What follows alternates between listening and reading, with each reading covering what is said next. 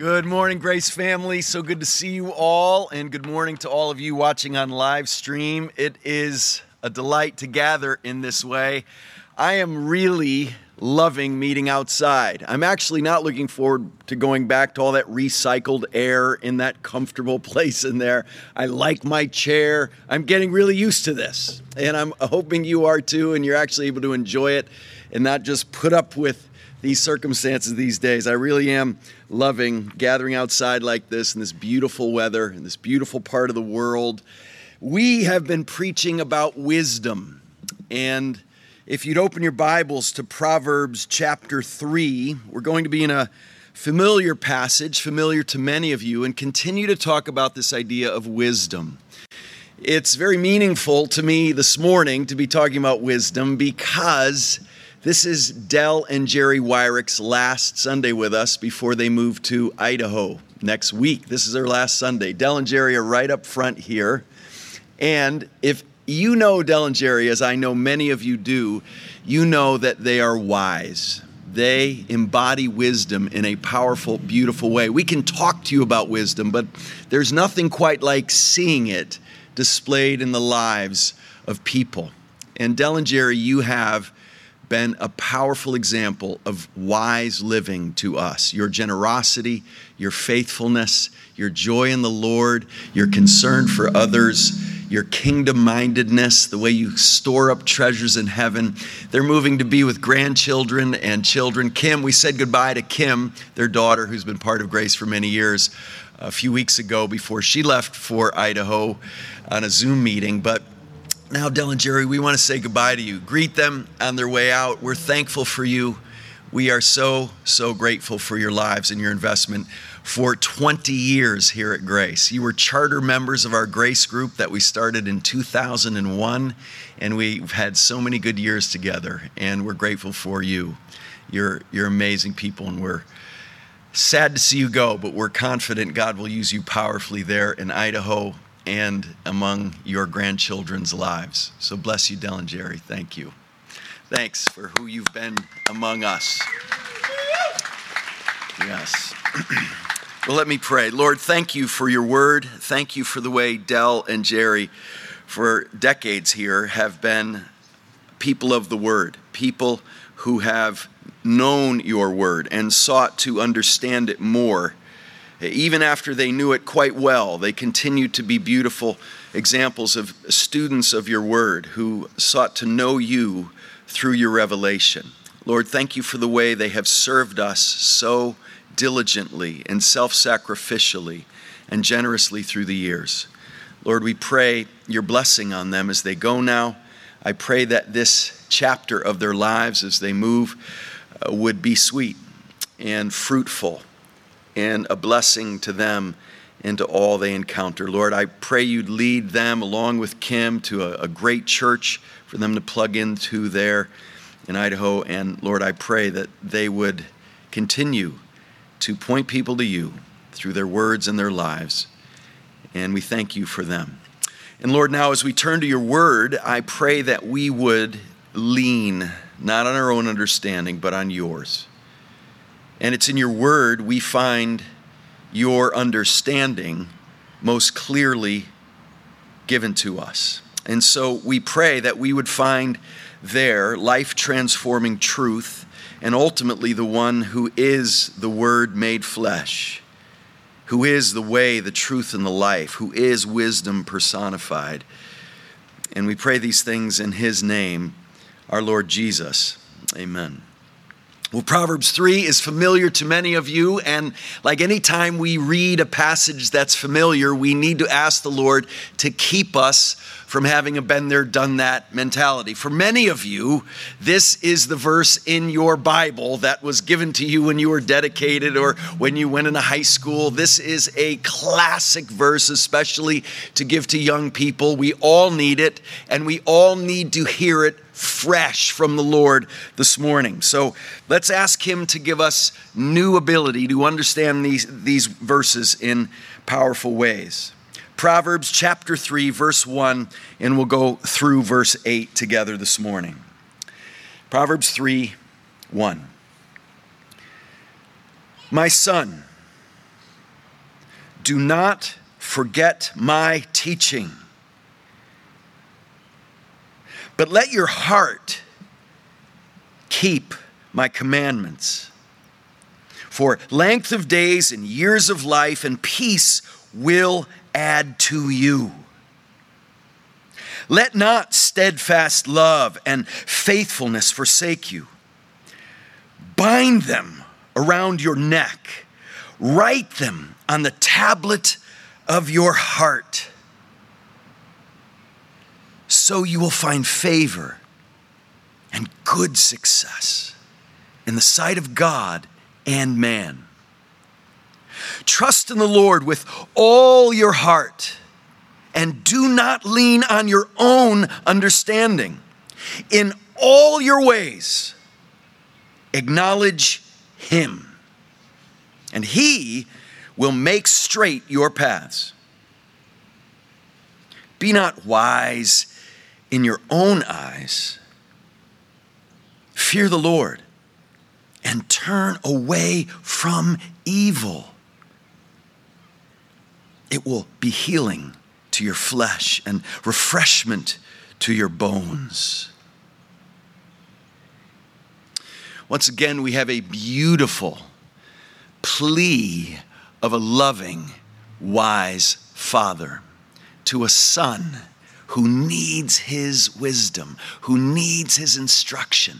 And I love the way of persuading that's going on in the entire book of Proverbs. If you think about it, this father representing God and God's ways and God's laws throughout the book has every right and ability to simply command and demand and require. But throughout the book, he pleads like a father who so desperately wants his son to know the way that leads to life and follow it rather than the way that leads to death. He persuades. He pleads. You can hear his longing for his beloved son to walk in the ways that will give him abundant life and eternal life and not live in a short-sighted way that leads to death, that leads to emptiness, that leads to disease and degradation and ruining your life.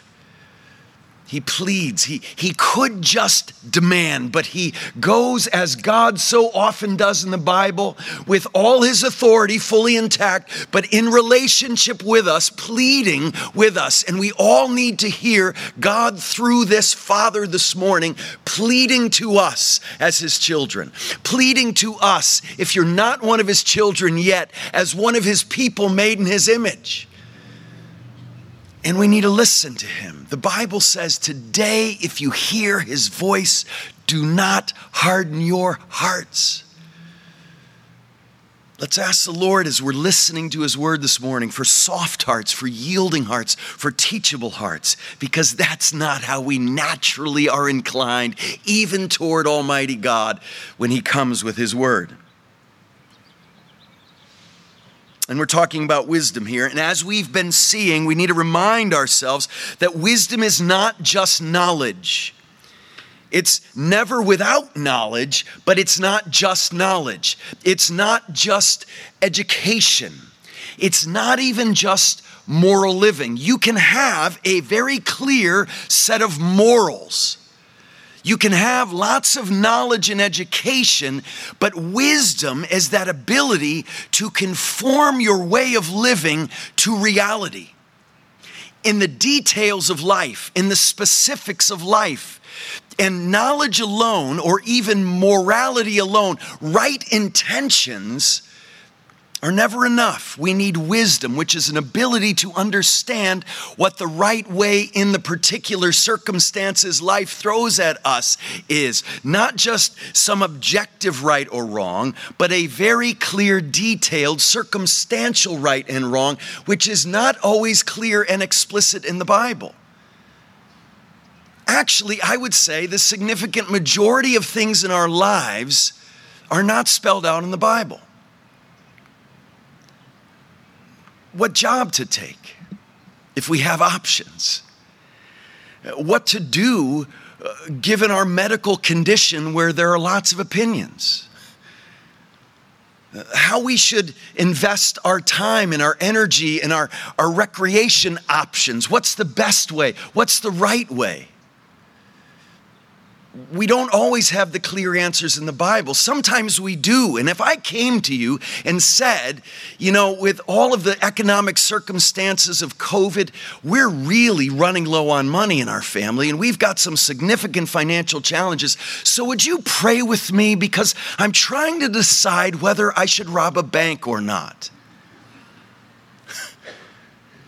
You would say, hopefully, no, I'm not going to pray with you about that. We don't need to pray about whether you should go rob a bank or not.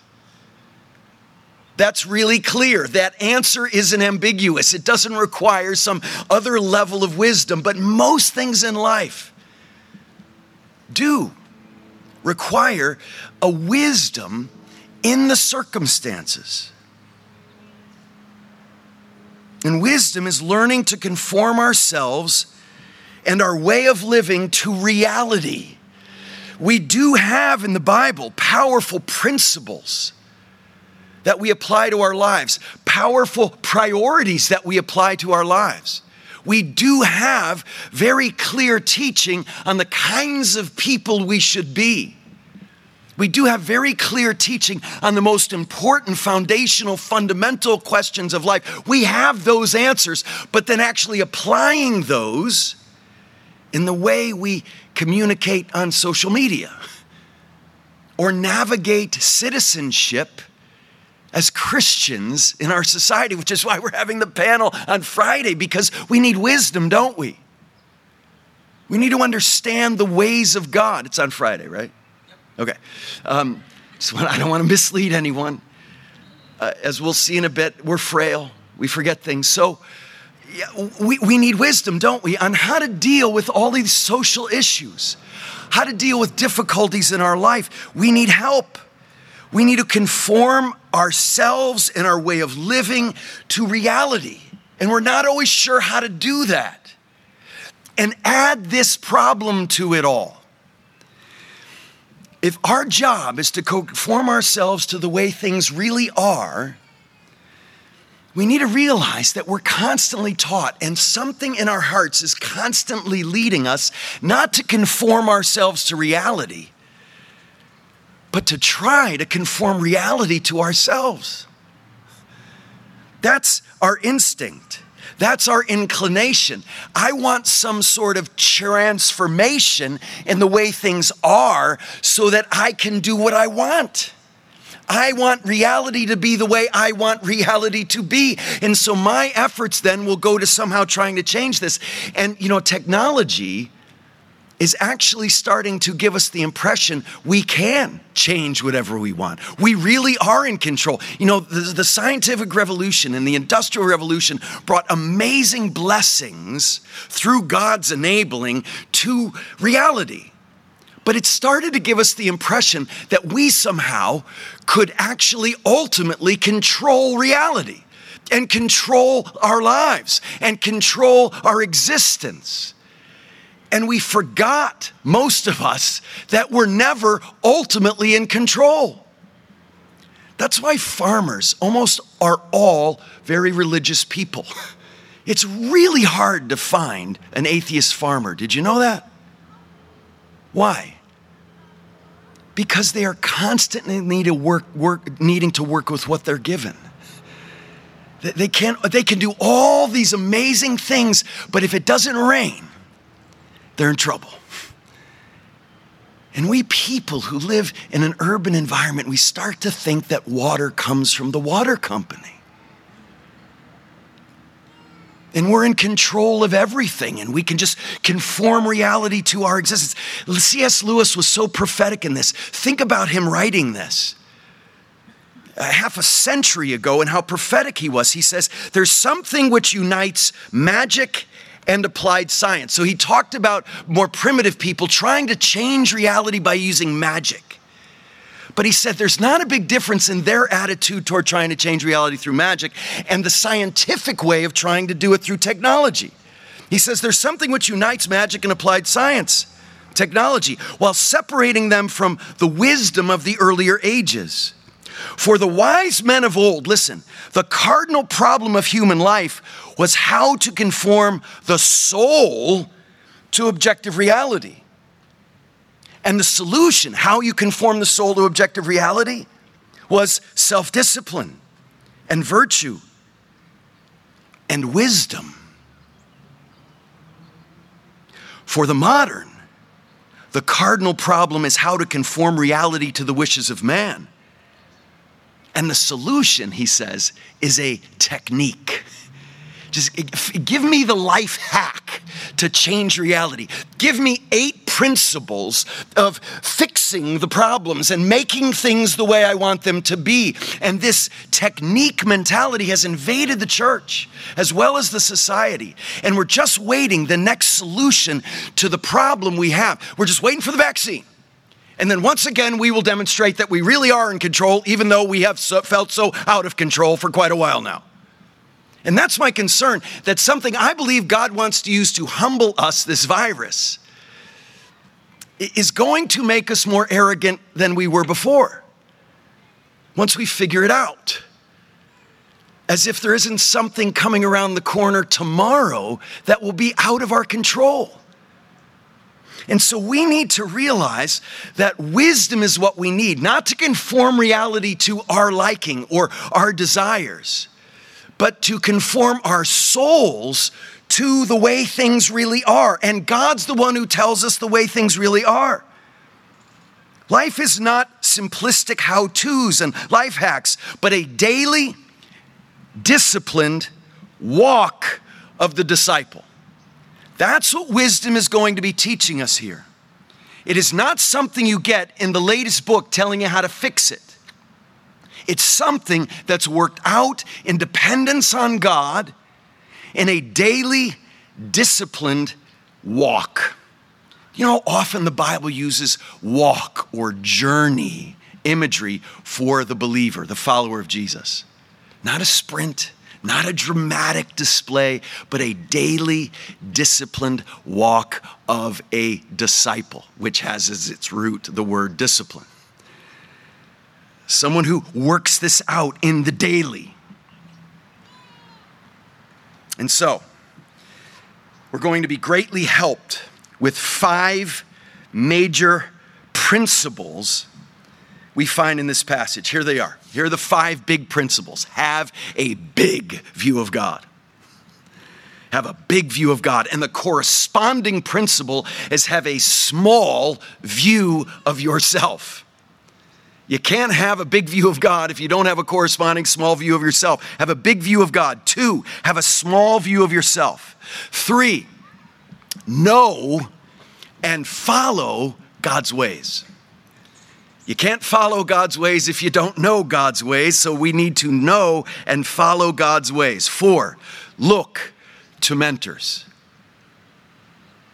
We follow God with the help of God's people. Jason Oakes powerfully communicated this point as his last one last week. Thanks, Jace. We are never intended to go this alone. And the further we get into eating at the banquet in the grave, as Jason said, the more help we need. And the best thing, though, is the preventive maintenance of the help of the people of God to keep us from getting deeper and deeper into the banquet of the grave. So look to mentors, look to others. Have a big view of God, have a small view of yourself, know and follow God's ways, look to mentors, and finally, ultimately, look to the Son, Jesus. Ultimately, depend on Jesus. So point 1, have a big view of God. What I want you to see here is that a big view of God is really the core of everything. The reason I don't just depend on my own sight, my own ability, my own wisdom is because I realize how much bigger, how much wiser, how much more knowledgeable, how much more strong God is than I am. And so I don't depend on myself. I don't follow the lead of culture today that says, look in your own heart and find all the knowledge and the power you need right there. You're all that. And that's not what the Bible teaches. We look to God. Have a big view of God. And we see this wonderfully in verse 7, don't we? Be not wise in your own eyes. Fear Yahweh. When you see all caps Lord in your English Bible, it's Yahweh, the God of the covenant, the great I am, the God who met with Moses at the burning bush and said, I am who I am. Tell them I am sent you, and tell them that I am Yahweh, the covenant-making, covenant-keeping God who never lacks the resources to fulfill all the promises I have made to you. And he says, fear the Lord and turn away from evil. See God in his greatness and have a holy fear of him. An understanding of who he is that is magnificent and massive and increasingly growing in that magnificence. And our calling as God's people is to think magnificently of God more each day. That's why we gather fundamentally. That's why we're here this morning singing and praying and learning, is so that fundamentally, more than anything else, we can think more magnificently of God than we did when we walked in here this morning. That's why we're here. That's why we gather in grace groups, to think more magnificently of God. We gather in counseling meetings and in our recreation and enjoyment time and our times with our families. It's what we're always after more than anything. When we dig into the Bible through study or prayer or memorization or meditation, we are looking for a greater and greater view of God. But we can turn things so toward ourselves and become so absorbed with ourselves, navel-gazing, encouraging a narcissistic self-abandonment to ourselves, we're missing the main point of it all. We can even turn things like Bible study and worship and ministry into things very much about ourselves and just a little bit about God. And we work hard at Grace to keep our first ministry value, which is do it all for the glory of God. That is not just words in a document. That is the life breath of our ministry here. Oh, we fail so often because we're frail and we're distracted, but we are seeking this in our ministry here. And so, we have a great view of God that leads to the fear of the Lord. But there's something else I want you to notice that leads us to a great view of God. And it's in verse 3. And it may not be what you think it is. It says, let not steadfast love and faithfulness forsake you. Bind them around your neck. Write them on the tablet of your heart. So what's going on there? It's easy to think, well, that means be a loving person. If you live a life of love, you will benefit in all these ways the passage is talking about. Be a loving person. Be a faithful person. Keep your promises. I actually don't think that's what it's talking about, because this word, steadfast love, is this word hesed that we've talked about before, and it is this love of Yahweh, which is fundamentally his love for us. And this faithful, this emet word is his faithfulness. He always keeps his promises. In other words, be overwhelmed by, be saturated by, internalize your understanding of how overwhelmingly God loves you and is faithful to his promises toward you and for you. This is a command not to be loving, but to make sure you know how loved you are because of the great, great love of God. For God so loved the world, as we've been singing. He gave his only son. For God so loved the world. And you will never trust God if you only fear him. You'll never trust God if you only see him as great. You must also see him as profoundly loving and for you. These words are so frequently put together when God's love is talked about. His hesed, his emet, his loving kindness, his steadfast love, his never to be denied love, and his relentless keeping of his promises without fail. It's his industrial strength love. You need to know this. Never doubt God's love for you. And if you ever start to doubt it, look at the cross. Look at God's Son sent because God loved. Look at the Son joyfully being sent because he loved. Look at the Spirit making it all happen because he is the one who brings this love to us. God is a God who loves. He is love. And what he tells Moses in Exodus 34 is, I am the Lord, the Lord. I am a God who's merciful and gracious, slow to anger, and abounding in steadfast love and faithfulness. Oh, when we gather, the greatness of God is magnified when his love is magnified in his Son. And that's why we do what we do. That's why Christ-centered worship and biblically grounded worship is ministry value to it, Grace. We want Jesus to be exalted because when we see Christ, we see the love of God. We see the greatness of God, and we're filled with both fear and trust. And we see that the love of the Father, through this human Father speaking to his Son for us this morning, leads the Son to love. It doesn't mean we don't then love. That's always the implication. Just read 1 John.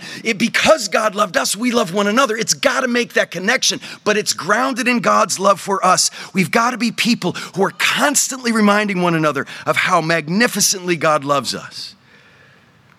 And as we've said before, and this results in loved people loving people, because that's how it works.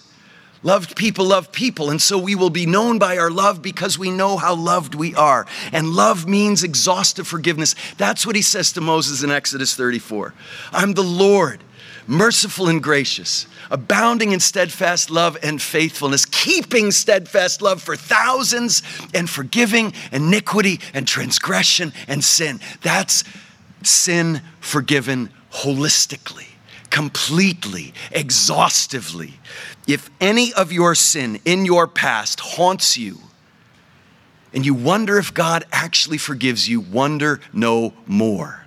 You are forgiven, and your sin is thrown as far as the east is from the west into the ocean, never to surface again, as if God doesn't even remember it. Live in that confidence, live in that freedom. And this will all give you a wonderful small view of yourself. Point 2. Have a small view of yourself. Verse 5, do not lean on your own wisdom. Trust in the Lord with all your heart and not on your own understanding. If you trust him, you won't lean on your own understanding. In all your ways acknowledge him, and he will make straight your paths. Be not wise in your own eyes, but fear the Lord and turn away from evil. And I hope you can see the bigger God gets, the smaller we get. And this is not self-loathing. This is not thinking less of ourselves, as Lewis says, but thinking of ourselves less, which we don't need to do. We don't need to think of ourselves all the time and position ourselves and pose and try to make people know how great we are. If we know in God's eyes we are loved, forgiven children, that is the most freeing thing in the world. In all your ways, acknowledge him. And we will do that when we see him for who he is. Thinking we know better than God is the human problem since the Garden of Eden. Having a big view of ourselves and a small view of God is the problem human history has shown is our greatest problem. There's a way that seems right to a man, but in the end it leads to death, as we'll see in Proverbs 14:12. Recovery ministries will often teach people to say, my best thinking got me into this mess. Our best thinking gets us into messes. We need God's thinking. And the point we've been making may not be good for your pride initially, but it's something we all need to hear. You can never begin the journey to wisdom until you realize you're a fool. We have such foolishness in our hearts, every one of us. I am daily confronted with my own foolishness.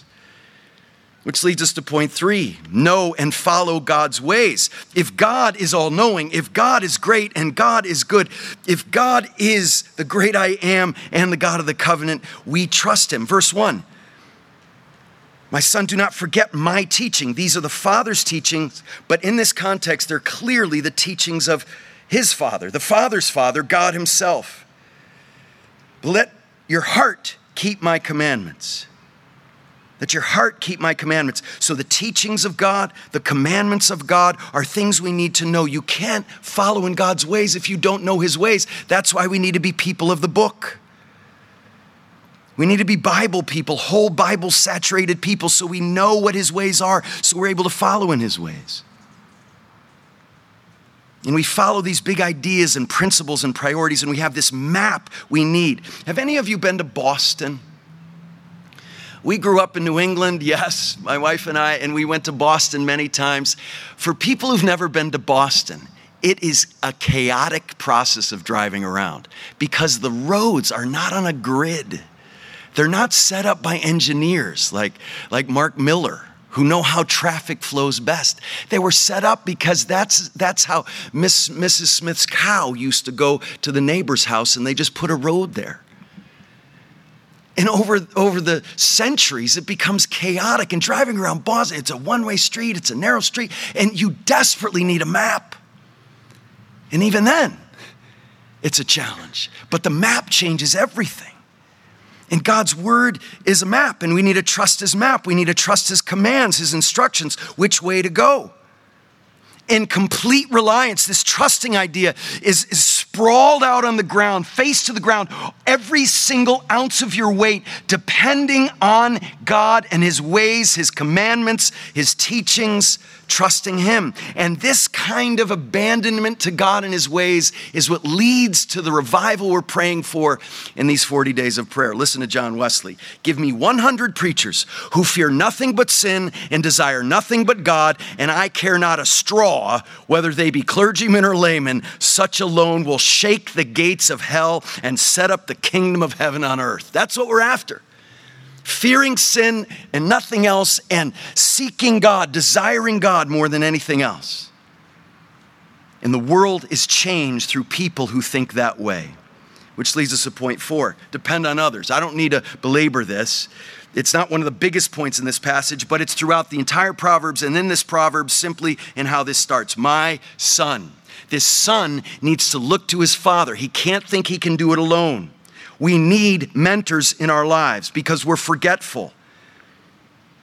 We need people to help us not just know things, but help us internalize things the way Del and Jerry have helped us internalize the ways of God in the way they live.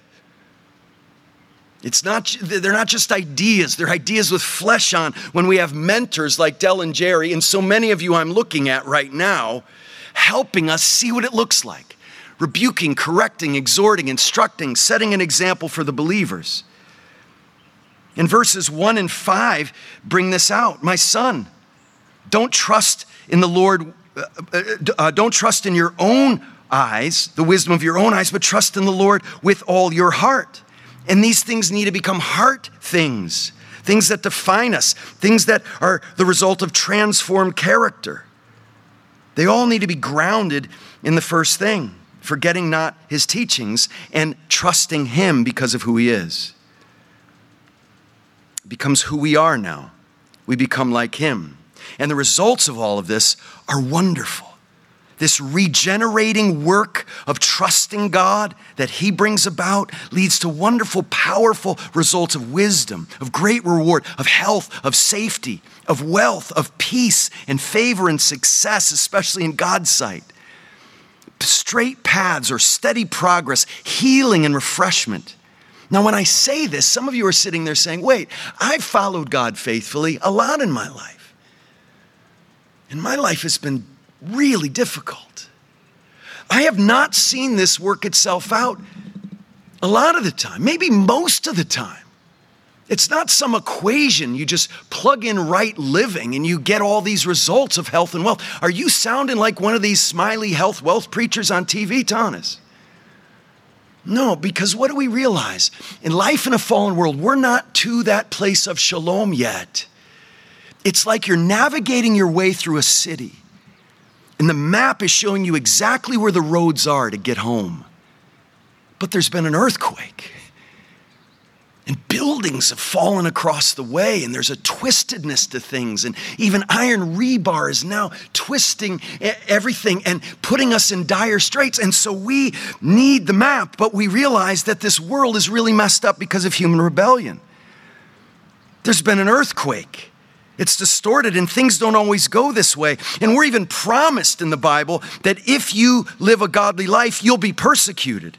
And Jesus says in this world, you'll have trouble. Which is why we ultimately depend on Jesus. Jesus doesn't just get us through the ruined city. We're trying to conform it to our own reality and we can't. But here's the amazing thing. Jesus does conform the twisted reality. Jesus will come one day and make all the paths straight. He will bring shalom when there's chaos. He will bring salvation when there is loss and abandonment. He will bring forgiveness when there's just condemnation.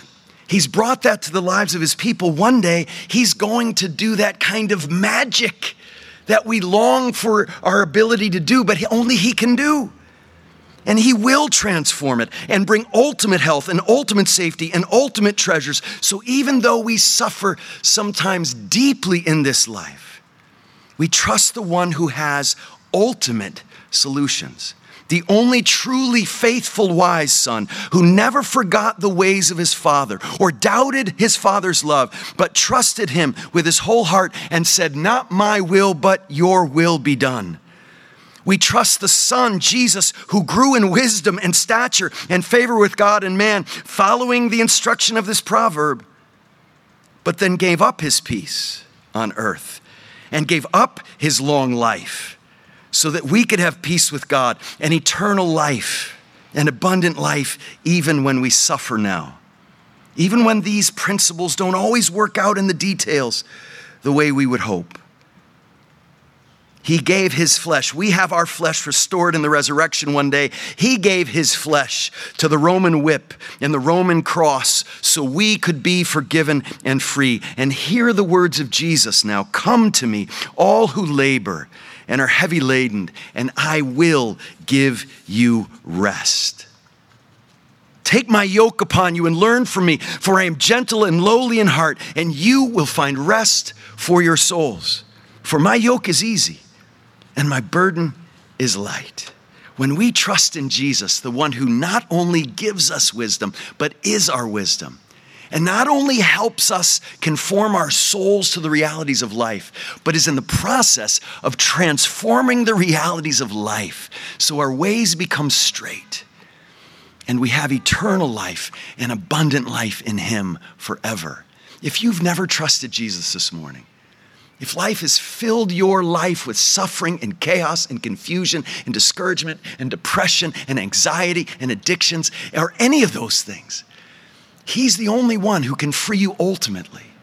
We can have principles that help us along the way of wisdom, but never ultimate wisdom, never ultimate forgiveness, never ultimate reconciliation with the God who's great and the God who's good, which is what we need more than anything else. If you've never trusted Jesus, please this morning turn from your sin and to him in saving faith. And pray with me, any of us who are up here, people under the tree later, go pray and ask for clarity on what I've been talking about and ask for them to pray with you so you can bow your knee to Jesus and trust him with your whole life.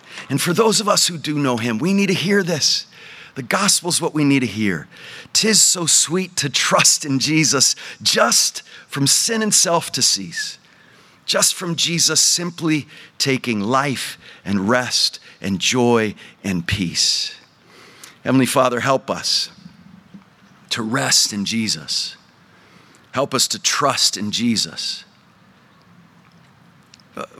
With our arms spread out, faces to the ground, leaning all our weight on him and not on ourselves, not on the latest solutions or statistics, but on Jesus, the author and perfecter of our faith, who went before us in this twisted world and walked sinlessly and faithfully. And Lord, we depend on his righteousness and his sacrifice in our place. And we depend on the Spirit's leading who leads us into wisdom. And we pray these things in the power of the Spirit and in Jesus' name, amen.